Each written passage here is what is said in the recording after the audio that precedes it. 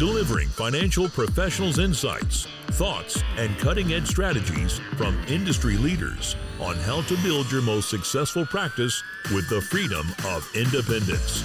Live from Gateway Financial Partners Studio at our Connecticut headquarters, we bring you Insights for Independence with your hosts, David Wood and Sydney Hebert. Well, hello, this is David Wood, the founder and chief visionary officer of Gateway Financial Partners, and welcome to today's Insights for Independence. Sydney, welcome. Hello, everyone. We're super excited to have a great guest with us today, Jen Rutley, who is the founder of Hidden Insights. Jen, welcome. Hey, thank you. I'm so glad to be here. Appreciate you having me on today. Absolutely. So tell us a little bit about what Hidden Insights does. Sure. So Hidden Insights Group is a consulting firm.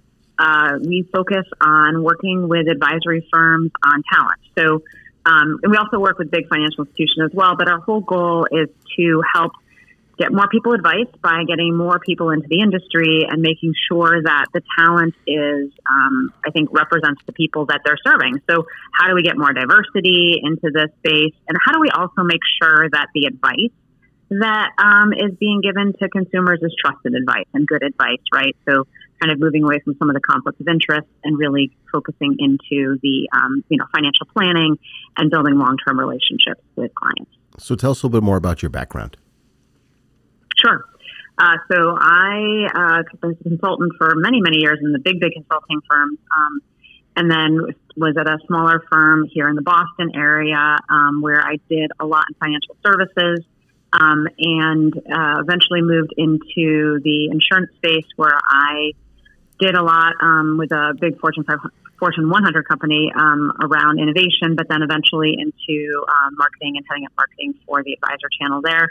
Took my background with consulting and working, again, more with that financial advice side and put together an Insights Group. And I'm in the process right now of getting my master's in organizational psychology, which kind of brings all of it together into how do we help organizations, especially some of these, advisory firms who are anywhere from, 3 people to hundreds of people, think through some of the more strategic things that are important to talent. Yeah, it's interesting. I mean, I got to know Jen through my involvement with Females in Finance, and Jen worked and did a project for Females in Finance as it relates to diversity. And, I think there's some major demographic shifts in our industry right now as we've seen a decline in advisors last 15 years, about a 10% decline in financial advisors, coupled with a big demand for financial advice as the baby boomers start to retire. So we've got a big need for financial advice coupled with a declining force of advisors. And I think we've just begun to scratch the surface. Depending upon what study you see, it looks that, a third of our industry is going to retire in the next 10 years. How do you think that big shift in our industry is going to affect what the makeup and demographics of future financial advisors look like? Yeah, no, it's a great question. I think there are a lot of forces, right, at play here, and the aging advisor force being about average of 55 years old and, primarily white male, does bring in a lot of opportunity for how do you, and I think it starts to really push organizations on how do you look at the diversity piece and bring more people into the industry. But it starts, at the very beginning with making sure there's awareness of what this career really looks like, understanding, who are the right types of folks to come into it and do well in this space. And then also, I think in some cases, relooking at how development, recruiting, and all of those good things work so that you can really work with the different strengths and personalities of a diverse workforce that is not, primarily white male. So all of these things are setting up, I think, a great opportunity for firms who understand how to support diversity, how to look at things like inclusive leadership and other topics that will really expand their reach. And I think at the end of the day, get them more customers and clients because, as we all know, the demographics in the U.S. are significantly changing. And, the white majority is no longer going to be the majority in the next few years. So it's super important, not only with this aging demographic, but also with all of the different demographic changes that are happening in the U.S. for firms to really start to look at this stuff seriously and think about how they're going to be able to play long-term in this kind of environment. Jen, like inclusive leadership, what does research say about attracting and retaining those quality financial advisors? Let's just further that topic a little bit. What are some things that advisors are looking for today when venturing toward the right fit? Yeah. So, I mean, I think it's obviously not a one-size-fits-all. And I think, as you use the word quality advisors, I do think there are advisors who are more seasoned, who are starting to read headlines, or maybe they already have been reading headlines just around this move towards independence. So I do think there is a realization, if you're sitting, more on the wirehouse, insurance broker dealer, banks, et cetera, side of the house, thinking, okay, is there this world of freedom out there that can, really put me in that entrepreneurial seat that gives me more control, more opportunity. But I think it all comes down to, like, what's that growth platform look like for them? Where can they thrive and get the most opportunities to grow? And which partners can do that for them, whether that's through, giving them, opportunities for acquisition, whether that's helping them with their markets and ways to be more efficient, whether it comes in their service levels that they can provide. And I think it's, for advisors who maybe are in situations where they're just being bogged down by the lowest common denominator, where, a firm maybe is very large or maybe very conservative, and therefore they're getting, bombarded with paperwork or compliance issues. So those are the advisors, I think, that are looking to say, how do I alleviate some of these constraints and really go places where I can be my best, I can focus on my clients, I can grow and not be bogged down by some of the minutia that they're seeing. And I would add to me too, there's also this whole other group of which we have done research, which is next-gen advisors. And I think for them, what we've heard with next-gen advisors is they are really looking for stability, right? So kind of gone are the days for them of coming in on a fully variable compensation model, right? They're looking for some sort of stability. They're looking for community, right? They don't want to be isolated. And I think they also are looking for career paths. So at least some transparency into how do I make it from where I am to the next level, and what does that look like, and how do I know? But yeah, there's again, so many different personas that we can look at. But I think if you look at maybe those two extremes, the seasoned advisor who's really performing well, and the maybe next gen talent who's coming in and trying to find a home in this industry, there's lots of different things I think that they're looking for. Well, it's funny you say that, because I actually spoke with an advisor yesterday who is a female advisor, been in the industry for a long, long time, started as a wholesaler and then went to work for a wirehouse firm and then went to an independent RIA, and really shared that the culture of the firm just doesn't support her, and she feels left out. The owner and decision maker at the firm is very, very old, and I think is kind of set in his ways, which has affected her ability to grow, and that's what's prompted her to look around. So I think that you're right that it's different. People have different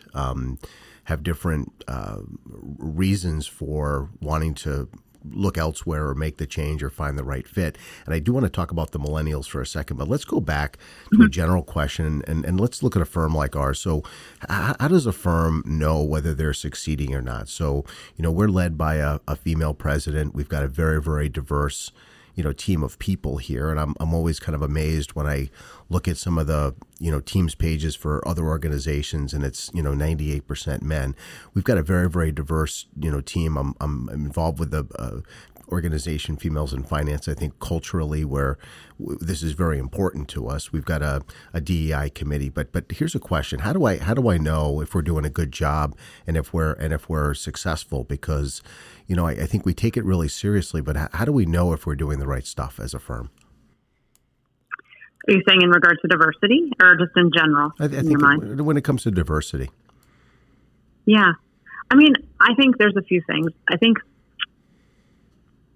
it does really start with leadership, and making sure that leadership is championing a lot of this stuff, right? There's a lot of grassroots things that can happen, or in some cases, depending on the size of the firm, HR can play a lead role and try to move the needle on things. But I've found that a lot of firms have a lot of pockets of things going on, or they might have, like you said, a DEI committee. They're trying to do stuff, but if leadership isn't on the same page and hasn't really embraced the why are we doing this, like what's our values and our norms around this, and it can't be a compliance reason, right? It can't be because I need to get more clients. It really has to be the true purpose of, we believe that this is the right thing for all of the good reasons, right, that diversity plays out. So yes, there are business cases out there, but getting down to the values and the norms of the organization, and then trying to make sure that those are, I'd say, circulated throughout the organization so that it's part of the DNA,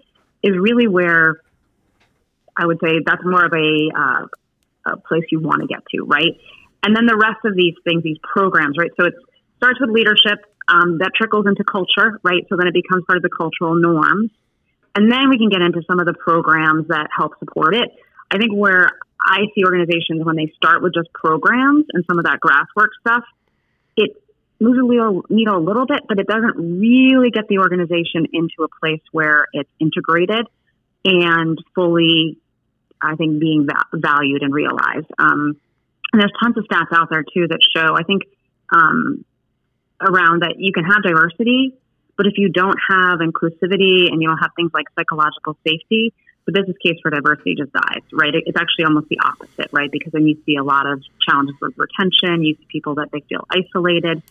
So I think, again, that integrated way of working together versus the one-off programs is what I would say is kind of where we want firms to be. Yeah, that's great feedback. I heard from, one of our female advisors that joined us from a wirehouse that she felt that the wirehouse was just checking a box, right? So it was about checking a box. It wasn't really about making change. The culture is the same that it's always been, but they're checking a box and putting some fluff in place to make it appear that they're doing stuff differently. Yeah, I've heard people say, "Oh, we've tried all this stuff, but what we're also noticing is women aren't as productive as men. So it's just not working." I'm like, but really, that's what you're looking like? If that's the thing you're measuring, that's probably then you have the wrong values. And you know what I mean? So, as I said before, not everybody starts at the same place too coming into the industry. So I think there's a huge equity piece here that says coming in and kind of being the white male that is the norm and follows a specific development process may not be the same development process for someone who's a diverse candidate coming in who maybe hasn't started in an affluent place, et cetera, et cetera. So that's where I think we have to change our mindset, is like, what are we really trying to get out of this versus, check the box, like you said, David. Well, I think the big change too is when we look at the industry. I've been in this industry since 1986, and I think when I look at the big change, we started back in the 80s and 90s with a very sales culture. So it was about selling, and men fit really well into that sales culture. Now we're in a relationship business, and that transformation, I think women are better at the relationship. And I think that, it's my belief that over the next 10 years, we'll see the number of female financial advisors double in the space. So I think it's an incredibly important space. I think you're going to see more women coming out of some of those support roles into more leadership roles in organizations. That's going to create an environment where you're going to have more female financial advisors, and I think that they're going to really excel. So I think it's going to be, I see a major, major shift in the industry as we move from that sales to the relationship culture. I totally agree with you. And I think, in the academic world, they call it interpersonal skills, right? Which is, women are very good at interpersonal skills, which I would just equate to relationship building, empathy, listening, all those things I think that are important to long-term relationships. And I agree, moving away from the transactional selling and some of those things that women really don't care to do, I think. And again, a lot of the data that we've seen, shows that they really are looking for those long-term relationships. And so if that's the way the industry is going, then women are a great strength, I think, to the industry from a, building those long-term sticky relationships. So yeah, I totally agree. I think to me, then it's how do you get them in here? How do you show women that this is a great career path for them that can bring them a lot of the, elements that they would want, some work-life balance as they kind of get to the point where maybe they are, trying to balance kids and other things. But it's I think there's still that, people still think it's a numbers kind of industry, and that I think gets women to shy away from it because of that stigmatism. But I think we would all probably agree on this call, at least it's not really about numbers, it's much more about relationship. Mm-hmm. Well, it's also true that, the barriers to entry, I started in this business when, you could sell a mutual fund and it was an 8.5%, front end commission on it. And today, If you did that, you'd end up going to jail. So the one of it's a pricing challenge, right? When we start to look at now, we're typically on a fee basis. The barriers to entry are I think high. Do you think they're too high for new people getting into the industry? So I think, again, with women, it's much more about getting them into teams and ensembles where they can have support and an environment where they're not, in that more isolated place. So, for example, if they do decide they want to take maternity leave or need to kind of, again, move a caretaker leave of any kind, they have a support system. They have folks that can, take their clients, work with their clients, as well as, I think, from a compensation perspective, by working in a team, there's the ability for compensation to be shared, everyone to do their fair share, different roles to be filled. And, I think the independent broker-dealers and the RIAs have really noticed this and are trying to find different ways to do that, whether it's coming in as a paraplanner in some ways or, a W-2 model for some sort of, set period of time. But having that flexibility is really important, I think, for women who might feel like they're coming in, like you said, into an industry that has some pretty tough barriers for entry. If you're looking for stability. Well, it's funny you mentioned the word ensemble, and that's actually the exact word that this woman used yesterday. She really wants to be part of an ensemble practice. She wants to bring her son into the business. So at the end of the day, she wants to create a long-term legacy and family business. We actually just had this happen in our office in the state of Maine, where our male advisor just brought his daughter into the business. And I think these are things that get me excited because, one, it creates long-term stability for that client base and it becomes a generational family practice. So there's long-term growth there. We've got a number of practices where we've had family members in, but we've also seen internally where advisors have partnered together that the individual strengths when put together have resulted in tremendous growth because not every advisor is great at everything. So getting them together, I think, has been a catalyst for growth across the board. Yeah, no, I think there's vertical teaming and there's horizontal, right? So the horizontal is, like you said, like different advisors with different strengths that can complement each other so you can really have a full service practice for your client. And I think then the vertical is the generational, right? And obviously it'd be great to have both, but the generational where, you can make sure that you have a succession plan and you also have, someone who can deal with clients' kids, make sure that, as an advisor looks to potentially retire, have that, person who already knows all their clients and can kind of come and be trusted, right? Ready to go with their clients as they get towards retirement. So it's both of them, I think, are really important as you look at how to have teaming and I think, community, right? For folks who want that as well as great ways to service your clients. Yeah, definitely. Jen, I want to further a little bit more of what we're talking about on the relationship side of things. Just from my experience speaking with, female financial advisors looking to move, the conversation looks really different than it does with other advisors. And I think that the root of that is solely trust. It's about building relationship, trust, and sometimes even friendship before we move into anything deeper. I've noticed that a lot. Can we kind of talk about that first touch, that first conversation, and how that differs from our other conversations we're having when looking to retain diverse talent? So it's interesting. I think, I don't have data on this, but this is just my own kind of thought process here. I do think women might be more loyal than men are to the firms that they're with, and it takes more for them to want to leave. I think it takes them being very either like something bad happened, something that really upsets them to leave versus being lured away by something more promising. And so that has been my experience. I don't have the data to support it, but I just think there's something there kind of going back to what you said, Sydney, about relationships. They feel comfortable. They have a relationship. They feel loyalty to their existing firm. And therefore, they don't necessarily look around to see what other opportunities out there. But once they do have a conversation, I agree with you. It's going to take probably more to get them to trust. And they're going to be skeptical. And they might, I actually was working with one woman who was looking at other firms and she felt like she was mansplained, right? Like just that, she felt like she was being talked down to when she was talking to other firms. So I agree with you. I think there's a level of trust, friendship, relationship that women need to see and feel before they're even willing to kind of venture towards a next step in that space. And I think some women are so scorned that they in some cases will never trust. And I've met some women who have been through so much in the industry that their attitude now is, I'm going to just do it alone because, they've been so beat up by prior bad experiences that now I want to be in 100% control and try to do everything by myself, which I think today in the environment of where this business is next to impossible.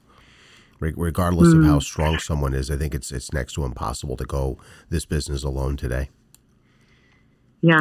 I know two sisters who did that, 30 years ago. They finally said that we've had enough of all these men, and they went and started their own firm together because they were just like, we have such different values. We want such different things. We want to be able to, see our children grow up, all these things that they just couldn't get it when they were where they were. So they went and started their own business, just the two of them.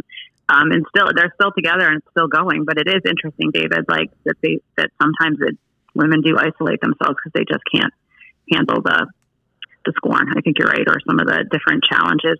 But it was interesting. I will tell you. So the research that we did do recently around what was most important to female success.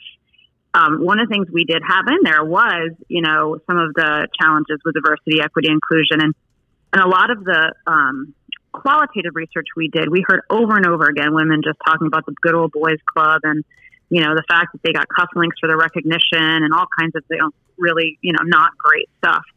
But when they looked at it and rated kind of whether it was a big factor to them or not in their success, it was very low on the list.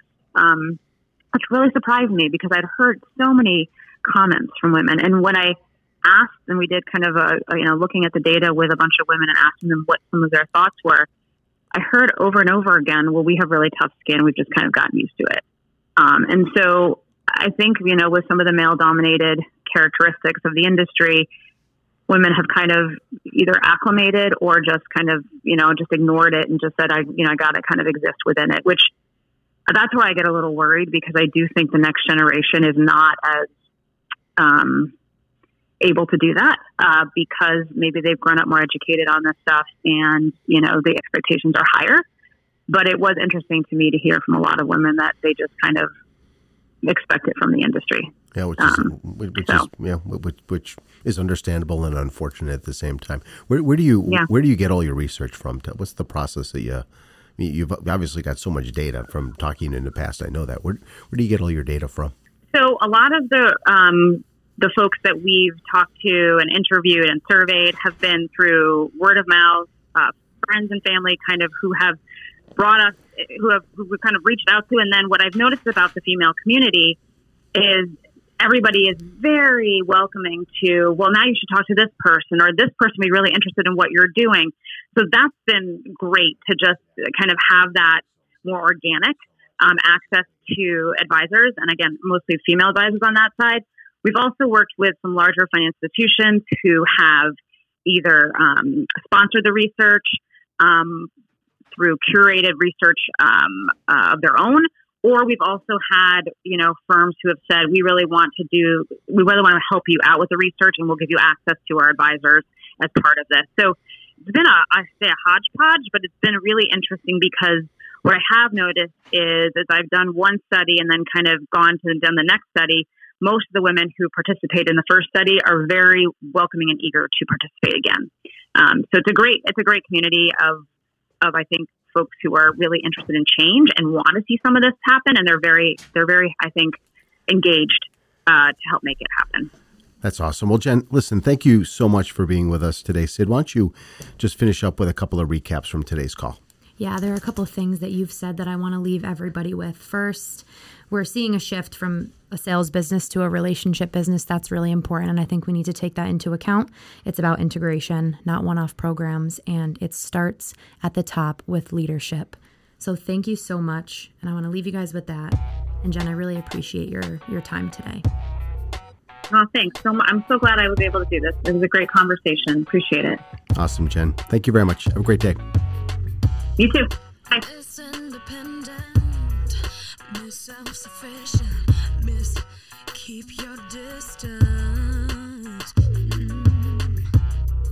Miss unafraid, miss out my way, miss don't let a man interfere.